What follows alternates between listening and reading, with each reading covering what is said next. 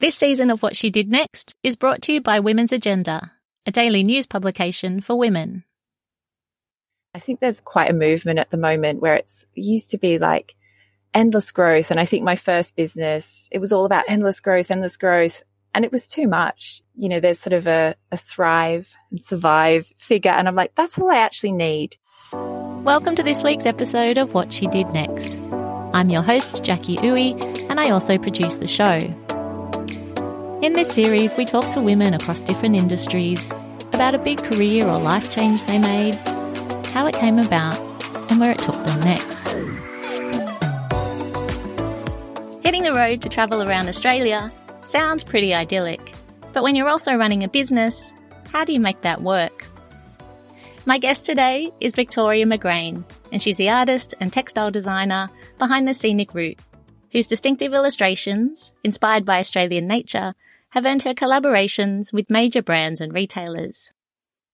She's also among a growing number of Australians who've traded in the daily grind, in search of a different way of life and a greater sense of freedom.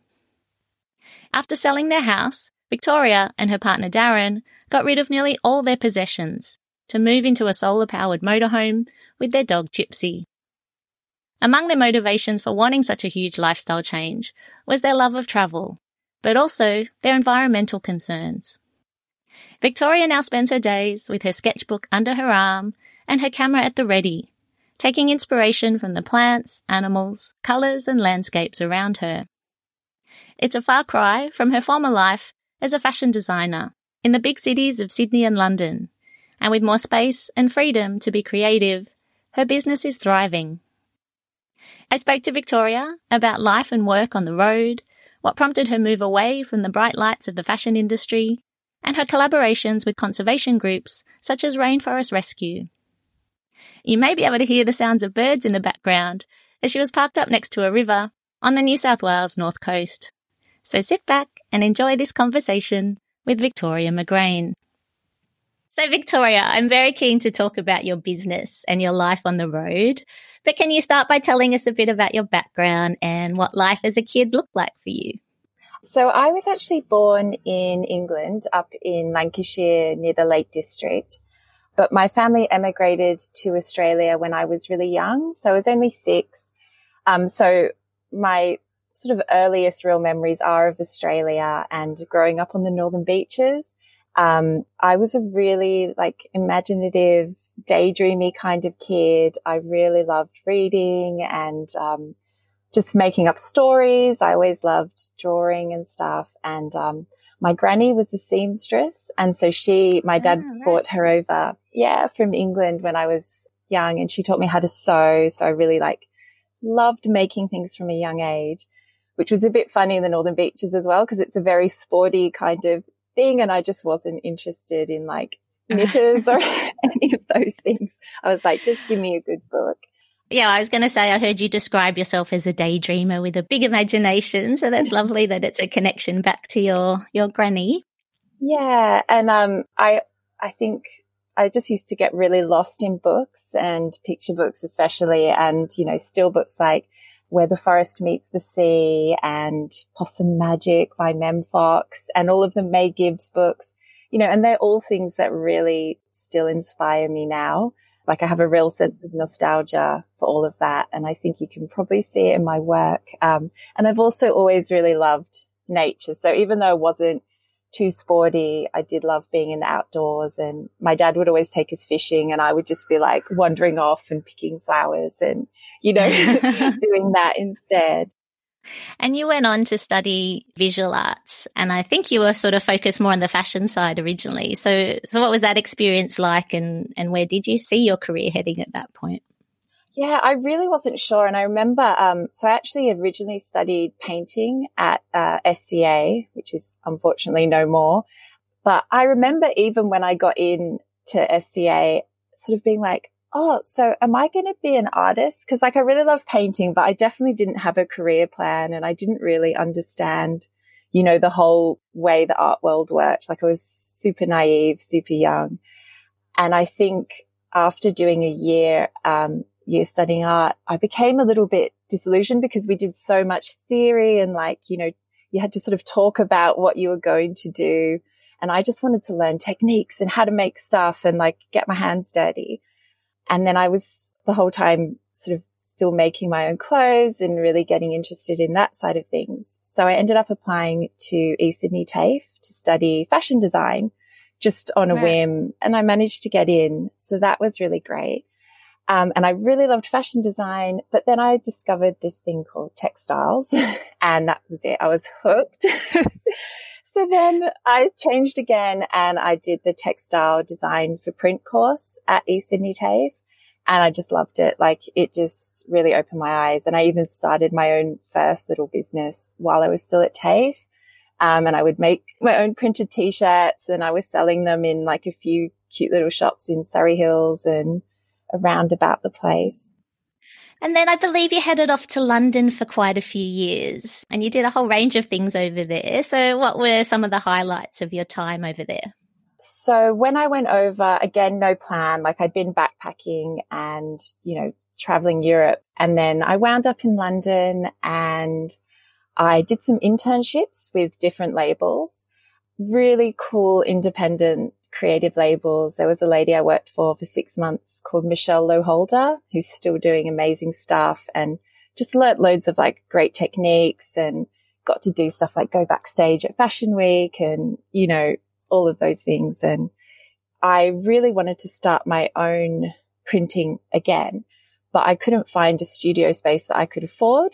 So I decided that I would apply for a grant for a social enterprise with some other people to set up a screen printing studio in like a multi kind of disciplinary art space down in South London. That was really amazing because, it just gave me a place to produce my own work, but it was a lot of work sort of running the studio and doing all of that. So I handed over the reins. But then I decided to start my own fashion label, which was very print-based. It was called Neurotica. And I actually did something which is I can talk about now, but for many years I was just like, oh, I can't believe I did this. But I decided to go on Dragon's Den, which is a TV show. It's like Shark Tank, but the BBC version. And I pitched when I see the video now, like I haven't actually watched it for many years, but I was such a baby and I went on just so confident, like, yep, I'm starting this fashion label, blah, blah, blah. And I somehow managed to get funding from the Dragons. So I ended up doing the fashion label. It went really well. It was stocked in Topshop. I did lots of trade shows and ended up getting a distributor in Japan. And then there was this huge financial crash and things got really tough. So that, sort of happened not long into the business. So even with the funding and support, it was just incredibly tough time to have a small label. So, yeah. But I mean, the label was doing really well for quite some time. As you said, you were selling in, I think, Europe, the UK, the US, Japan. It must have been quite an exciting time for you when all of that was really taking off. It really was. And I was so proud of it. And I learned so much. And I think at the time, I ended up having to close the label, which was really heartbreaking.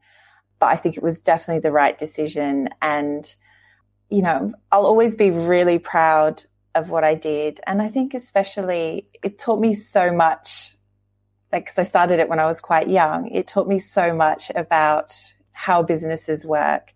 But it also, taught me a lot about the fashion industry and how it really works, because I think I was so swept up in like the creativity and the excitement, but actually running a business in fashion is a completely different prospect. And there was a very steep learning curve as well involved. Yeah, I bet, and very competitive. I mean, that is not an easy industry to break into at all. I mean, ultimately, you did decide to leave that world behind. So what was it that prompted your move away in the end, and how big a decision was it to leave? I think because I closed down that business and I moved back to Australia. So I was working with different fashion labels here. And I was really happy doing that for a number of years. And it was so nice not running my own business. But I did absolutely become so much more educated over those years about the waste in the fashion industry and, you know, all the stuff that goes on. And I also do feel like the industry has changed such a huge amount just in the, 15 or 20 years I've been a part of it since graduating TAFE. So I just started doing something on the side, thinking about what I wanted to do. And I really didn't know. I just knew that I didn't want to do fashion anymore. And I also wanted to do something with a positive impact. And yeah, so initially I was sort of fighting against like what I'm good at, which is, drawing and textile design and stuff. And then eventually I was like, I think it's silly to try and, I thought, oh, I'll become a blogger or I'll do this or I'll do that. And I was like, right. You know what? I'm just going to start drawing and making stuff. So by this time my partner and I had moved to Coffs Harbour. So it was quite a big change from Sydney, and we had like a house on a property with a huge shed. So I just bought some screen printing equipment and just got back into what I really love doing and set up a mini screen printing studio in my shed where I would just hand print limited edition artworks. And it's I called it the scenic route. I first had the idea when we were actually on a trip to Sri Lanka. And I don't know, I was just thinking about travel and names, that sort of evoked that. So what did you think it was going to be back in those early days? I had no idea. Like, I really didn't. I just sort of started it. And then, I think I was a bit burnt from my first experience of starting a business. So I was very like, this is just something small. This is just like, it's not a business. It's just like a creative project. So yeah, it launched quite organically and, just showed some friends, set up an Instagram account and, went to some like local gallery cafes and got my prints put up. And then I started making cards and it just sort of grew from there. Well, your illustrations are very beautiful and very obviously inspired by nature. For those who may not have come across the scenic route, can you describe a little bit about what it is and what it's become? Yeah, so I've always loved illustration and I love doing like really detailed, intricate nature illustrations and botanical drawings. I love mainly doing like Australian native animals and birds. So it's something very simple. And I think, something that stopped me from doing my own thing for ages was the pressures like to do something, that's, it's completely new or completely different. And I've never pretended that the scenic route is something, groundbreaking. It's just right from my heart and it's just the things that I love. And I think hopefully you can tell, but yeah, it's just special little drawings. And I think the thing that people say to me most is they just get lost in the details. I can spend up to like 150 hours working on a design and there's just, each time you look at it, I want people to discover something new and something different. And so at what point did you realise that it had potential to be your full-time business? I think the point I really realised that it was about a year. So I was still working part-time as a freelance textile designer, but I applied for this market called Finders Keepers. And I just thought, I don't know if I'll get in, it's a long shot, but I applied and they offered me a debut stall and I was like, oh, okay, wow, this is a real thing. And so I had about 3 months to prepare and I just worked my butt off and I was like, made so many things and like I was hand sewing things and screen printing things and went up there and I sold out. I basically sold out of everything I had. And I remember we packed the car and drove up to Brisbane to do the market. And I was looking back and the whole car was like jam full. And I was like, what have I done? Like, there's so much stuff. Like, we're going to have to, it's going to be a nightmare. And then we were driving back with an empty car. So it was just, that market was just such a fantastic opportunity for me. And I'm still involved with Finders Keepers today because they're just a really amazing platform, to launch small businesses like mine. And you also have a strong purpose to your business, which is the sustainability aspect. And you've partnered with groups like Rainforest Rescue to support their work. So why was that so important to you? I think it's just, there's so much kind of stuff that exists in the world. And, I fought against being a product-based business initially because I didn't want to bring more stuff into the world.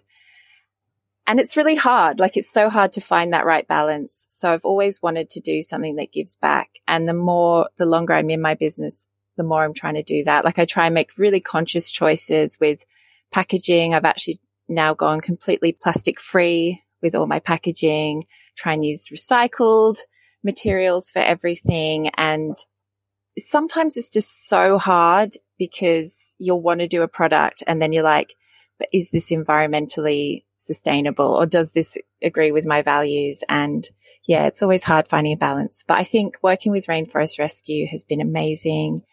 And I'm always looking, like, as I look at my business growing, I'm really looking at more opportunities where I can, work with different conservation projects to fundraise and raise awareness. And it's always going to be like something I'm really interested in. And recently we spent quite a lot of time up in the Daintree and in Port Douglas, and I met some amazing people that are marine biologists and, that work on the reef. And, I've always known what's happening on the reef, but it's really serious. So my next kind of project, I'd really like to do a collection that focuses on, our underwater nature as well. So yeah, stay tuned. Look, I wanted to come now to your life on the road. As we talk today, you're sitting in your van, Daisy, and I believe you've parked next to a beautiful river in Bellingen. Yes. So tell me a little bit about Daisy and how she came into your life. It's a little bit of a long story, so I apologize. Basically, making it short, we'd moved to Coffs and we're living in an amazing dream house there, and had this sort of sense that, like, we should be so happy we have everything we've ever dreamed of and worked for, yet there's still something missing. So at the end of 2018, my partner, who works in local government, got a job offer to go and work in Burketown, which is one of the most remote towns in Australia. And we said, he said yes, we said yes. And we decided to sell our house and pack everything up and go up there. And the whole thing happened really quickly.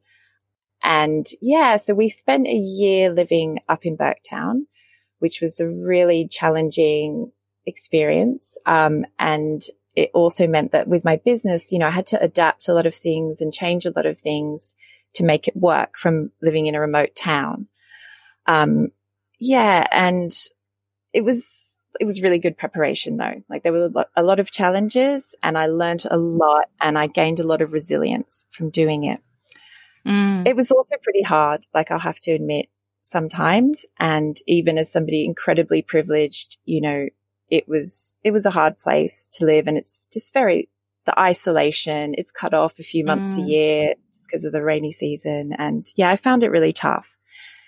So I'd always had this thing in my head that I wanted to travel Australia. And we had some friends who visited us while we were in Coffs who'd packed up their lives and moved into a Toyota Coaster with their 2 kids. So the seed was there. And I was always just in the back of my mind browsing, on Gumtree. And this coaster came up one day, this bus called Daisy. And I fell in love. And within a week, I'd bought her sight unseen. And wow. I didn't really know, when I was going to use her, but I just bought her because, yeah, she just was everything I wanted. And so she was sitting in a storage unit in Ellie Beach. And so when my partner's contract was up at the end of the year, we went and picked her up and we started our journey in the bus. And how did you prepare? I mean, did you have to convert the van, to be living in it full time? I'm sure you had to do a bit of work to her. Well, that was one of the reasons I love Daisy, because the previous owner had lovingly converted her himself. And so a lot of things were already here. Like, we did do some changes and make some additions and all of that. But just in general, like, all the stuff, because neither myself or my partner, I've got a really good vision for things, but I don't necessarily have the skills all the time, unfortunately. And my partner is, let's just say, he's not super handy, but he will do it under duress. So we were so Right. happy to buy a bus that already kind of had the look and feel that we wanted and would be really livable. And, you know, it's really open plan. There's a lot of motorhomes that are like really closed off and have a lot of stuff in them. So we just really liked the way that it was laid out. And you've written beautifully on your website about your motivations for living a life on the road. Can you talk a little bit about that and where that desire to downsize came from? I think it was just, in general, our environmental concerns. And part of that is we did want to have a smaller footprint ourselves and put our money where our mouths were and see if we could live in that way. And I've always been really interested in the concept of tiny houses and off-grid living. So we really consciously wanted to buy a van that had, you know, solar panels. All of our power, you know, comes from solar, and we only have like a tiny fridge. So we have to consume our food quite mindfully. Like we only have small storage spaces. And we also have to be incredibly careful with water. The amount of water that we use is so minimal compared to what we would normally do in a house. And I think, you know, living in a tiny space like that, you physically don't have room for possessions. So the less you have, that happier you feel. And you're constantly doing calls and you just realize like, well, what do I actually need? Because space is at such a premium. So, and I love having an uncluttered space. So yeah, I've really narrowed down what I need. And so, I mean, did you have a plan in mind? Was this meant to be a permanent kind of move, or did you have a year? Like, what was the plan? The plan was, there is no plan, but we were thinking we would do a full loop of Australia. So at least 2 years. And I think, you know, because we're still kind of looking for our place and, you know, in the world and where we want to be. We love traveling. I still don't really have a plan, but I think in the back of our minds, it's always like on our travels, if we find that perfect spot that we haven't seen yet, then maybe that will be the place we settle down, you know, and maybe we've already been there. Maybe it's somewhere that we're still going to discover, but we don't have a time frame of how long we're going to be in the van or traveling. That sounds pretty nice. But I'm sure, I mean, so it's you and your partner and your dog, is that right? Yes. And she's a cattle dog, so she's not a small dog to have in a van. Yeah. So how does that go? I mean, you must spend a lot of time together. I mean, do you come across a lot of other people on your travels? Is it just the three of you a lot? It's just the three of us a lot. Like I do, you know, if we're somewhere like in a town, like sometimes, like I love going to a library or a cafe to spend the day working and, you know, everyone gets a bit of space. But we've amazingly got on together really well and it's worked really well. I think the hardest time obviously was during the COVID lockdown where it was pretty sort of scary time in some ways because, and everybody went through it obviously, but overnight almost all the campgrounds, all the rest areas, like all the free camps, everything was just closed. And they didn't kind of think about, oh, there's up to 70,000 people apparently full time on the road, from backpackers to grey nomads that are now on the road, and they're just telling everyone to go home. And it's like, well, we don't have a home. Like this is our home. Oh my goodness. Right. So yeah, they did figure it out after about a week. And, and we ended up finding a place that we could be locked down, but still just, I think not being able to, like one of the great things about being, you know, in the bus is being able to be on the move and see new things all the time. So being in the same place for nearly 3 months. Yeah, that was pretty challenging, but at least, you know, we were all in it together. And I mean, you mentioned the camping sites. I mean, where are you pulling up a lot of the time, and how long approximately would you spend in a place in normal non-COVID times? It really depends. So we try not to have like a really fixed itinerary. We mainly stay in free camps. So, you know, and they can vary. Like sometimes it'll just be a rest stop on the side of the road, and other times, you know, some of the free camps are just incredible, like with mountain views and, you know, hot showers. So it just depends where you are. The further inland you are, the better the free camps are. But if we're staying in a rest area, it's because we've spent all day at a beautiful beach. So we can still pull our bus up next to the beach or a river or a lake and have a really nice day there. And we'll even cook dinner there. And then we'll go and, just camp wherever we can. I mean, we do occasionally stay in caravan parks. And it's just not for us. Unfortunately, I think they're really good for lots of people, but we prefer a bit more freedom. But they are nice. We always do lots of laundry and, all of that stuff. But yeah. Yeah, I was going to say there must be a few conveniences from home that you miss from time to time. Oh, it's like being on holiday, I guess, because you're like, oh, wow, let's get all the laundry done and have as many showers we want and all of that. But yeah. Well, I guess it isn't one big holiday though, because you are also running your business from the road. So what does a typical work day look like for you? So it's pretty tricky sometimes. I'd say my business is very cyclical. So there's a design and illustration and creative phase. And I try and just get all of that done in batches, because when you're trying to be really creative and put that hat on, it is hard when you're also then sort of trying to answer emails and do marketing and all of that. So whatever I'm actually doing though, I do try to sort of make a plan the night before. So if we're going to be traveling the next day, I'll be like, okay, cool. So I'll work in the afternoon, or, if we're parked up for a few days, I tend to get up really early, walk the dog, meditate, do my yoga, have a really full morning, have my breakfast, and then work usually from 10 till 12, have lunch, and then I try and work again from 1 till 4 in the afternoon. Obviously, sometimes it doesn't work out like that. And there has been days where I'm sitting there, from 7 a.m. until midnight, because I've just got so much to do. But I really try and have balance. And that's something that I'm really, really working towards with my business, because, there was a point where everything got too busy and too much, being on the road. And I just had to sort of say, okay, this is too much. I didn't, do this to then, spend my whole day just sitting there, just getting frustrated because I couldn't get a Wi-Fi signal or something like that. Yeah. So, yeah. Well, I think that's the challenge when you're running your own business, is that, you're partly doing it because you want that freedom, but it can be very overwhelming, especially if you're a one-woman band, so to speak. You could end up doing a lot more work than you would in a salaried job. Definitely. And recently, I've just been really thinking about ways to make my business so I don't, have to be so stressed, because it's just not what I want. And, I think I'm in a constant battle with this, because I love to say yes to things and I want to collaborate with everyone and I want to do this and I want to do that.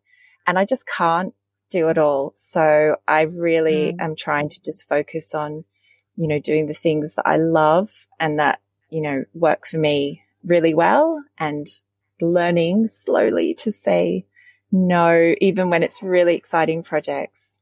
So, yeah. Yeah.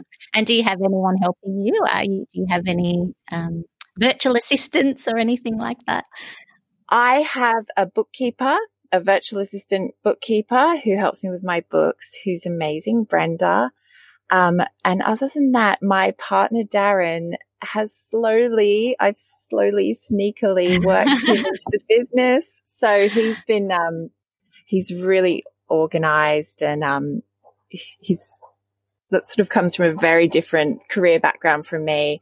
And he's on sabbatical at the moment. So I'm I think it just started. He'd be like, I'm bored. And I'd be like, how about you do these order fulfillments for me? And he's like, and then he, I think the way I really got him in though was his love of spreadsheets.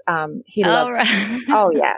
So he was like, you need a really good Gantt chart. And then I think, so I'm slowly getting him involved more and more, which is actually amazing, because now he's understanding the business so much more and just having that sounding board, and so it's really great. And you have built some pretty big partnerships over the years with different brands, and I know you've got a fabric range in Spotlight at the moment. So have you been able to build all of that remotely, or do you sometimes have to ditch the van and head into the big smoke?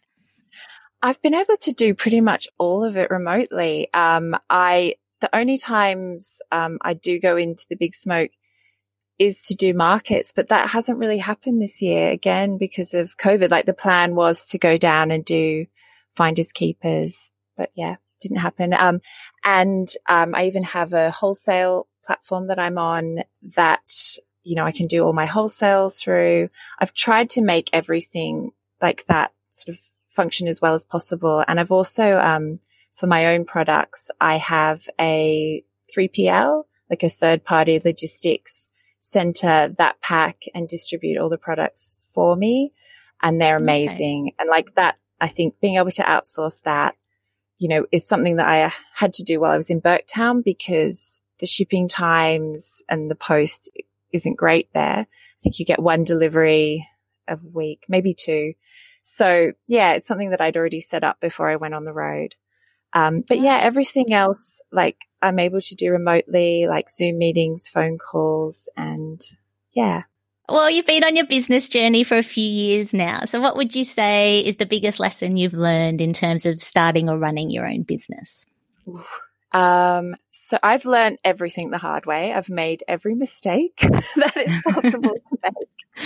But I think the biggest lesson I've learned is that learning to say no to things. I've just had to learn it over and over again because you sort of constantly wanting to say yes and getting yourself into a situation where it's too much. So I think the biggest thing I've really learned is trying to just keep everything small and within my means. And I think there's quite a movement at the moment where it used to be like endless growth. And I think my first business, it was all about endless growth. And it was too much, you know, and it didn't work out. And now I'm just like constantly like, but I only need like, you know, there's sort of a thrive and survive figure. And I'm like, that's all I actually need. So why kill myself to try and, you know, get to this point that I don't need to be at? You know, part of this whole journey is about simplifying my life and minimizing things. I literally have no room for more possessions. I can't buy things. So it's really important to say no. I don't know. And also I think just going with your instincts, and, you know, if it feels right, go with it. There's this quote. Okay. I might get this wrong, but it was something like, if it isn't a hell yes, it's a no. I think Brené Brown said it and I heard that and I was like, yes, that needs to be my new mantra. So, you know that feeling when you're like, yes, hell yes, I really want to do it. If it's not that, then it has to be a no, even if it's something amazing. Yeah. That's so funny you say that. It got sent to me very recently as well. And I've been employing that as much as I can in my own life. Yay. So where to next for your travels and for your business? Well, it's really hard to plan as it is for everyone, with COVID and border, you know, closures and all of that. So I think the plan at the moment is we're heading to Sydney, to spend some time with family. So my family are there and I haven't seen them properly for a couple of years. And then I think take some time to reassess. We're going to make some more improvements to the van, like after living in it for a year. We really know what needs to happen now and we'll probably employ someone to do it though. And then also just take some time with the business to really focus on what's working and getting that running really, really well again, until we hit the road. But I think I'm really going to shift the focus to fabrics because that's the one product that people love so much. So at the moment, I'm researching a few different options. One of which is GOTS certified organic cotton and some more sustainable options in terms of my base materials. The possibility, if I can make it happen, of getting some products made in Australia, which is going to be hard and it's going to lift the price point, but it's something I would really love to do. And just really focusing on beautiful designs and hopefully forming some new partnerships to raise money for conservation. So we're all about women making brave choices on this podcast, and you've certainly made several brave leaps in your life and career. What would you say has been your bravest moment, and how did you find the courage to go for it? So I think my bravest moment was definitely deciding to get rid of nearly all my belongings and to hit the road full time and run a business while doing it. And as we've touched on, it has been incredibly challenging, but also incredibly rewarding. And I'm just constantly learning so much. And I think how I got the courage, it's just been a culmination of lots of smaller brave moments, like, selling a house, moving to the outback, quitting my job, going on Dragon's Den. Like I've always just been a little bit, not so much impulsive, but I just go for the things that I really want, and I try not to think about it too much.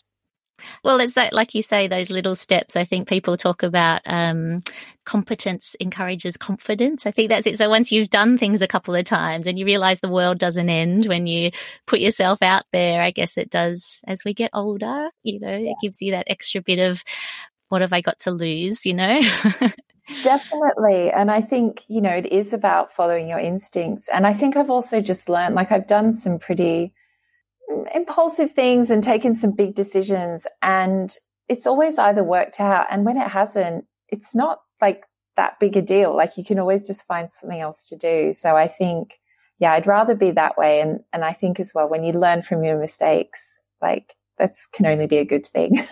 Yeah. And I think a lot of us find inspiration from other women too. Who are some of the women that you look to and who inspire you? When I was in Coffs Harbour, when I first had the idea of starting my business, and I didn't know that many people, I hadn't lived there for too long, I started working in a co-working space, and through that I met this amazing woman called Stephanie Hunt, and she was starting a new project called Building Women's Business. And it was just a small group of female entrepreneurs doing all sorts of different things, from running workshops for ukulele to making doormats and marketing and all sorts of stuff. And we had a meeting, and I told her about my business. And at the time I was just like, I don't know what I'm doing. I know I don't want to do this and I don't want to do fashion. And even though she's since admitted, she was like, I thought you were completely crazy. There was something about you. So I joined the group, which I'm still in today. We do all the sessions over Zoom now because, it's easier. I was in it while I was in Burketown, and it gave me such a sense of connection. And it's quite a structured group, but, all of these women are just so inspiring, and it's just so amazing to have that support. And I think, that's something that's really kept me going in terms of my business, because we keep each other accountable. We admit like the hardest things that have happened. And I think particularly Stephanie, she's almost become a mentor for me. And I definitely don't think I would have gotten where I have in my business if it wasn't for her and that group. And if there's someone listening out there thinking that maybe they'd love to follow a creative passion of their own, perhaps they'd like to make the leap to start their own business, do you have any final tips for them? So many. Look, I just have to go back into just don't think too hard about it. Just do what really makes your heart sing and do what makes you really happy. And it's going to be really, really tough, and be realistic about the fact that you're going to have to make sacrifices, and it's not always going to be an easy journey. But even when things are really tough, like it's always worth it if you feel really fulfilled in what you're doing and you're following your path. Yeah, I love that. Thank you so much, Victoria. I've really loved chatting with you today. Thank you, Jackie. It's been so amazing. Thank you so much. That was Victoria McGrain, founder of The Scenic Route, which you can find at thescenicroutestyle.com. We'll put the details in our show notes. If you're enjoying these conversations, it would mean a lot if you could help spread the word. Tell a friend about us, share a link, or leave a nice rating and review. And if you have any questions about today's episode, please feel free to get in touch. You can find us on Instagram and Facebook at What She Did Next podcast. What She Did Next is produced and hosted by me, Jackie Uwe, and we are proud to be a part of the Women's Agenda Podcast Network. Thanks for listening.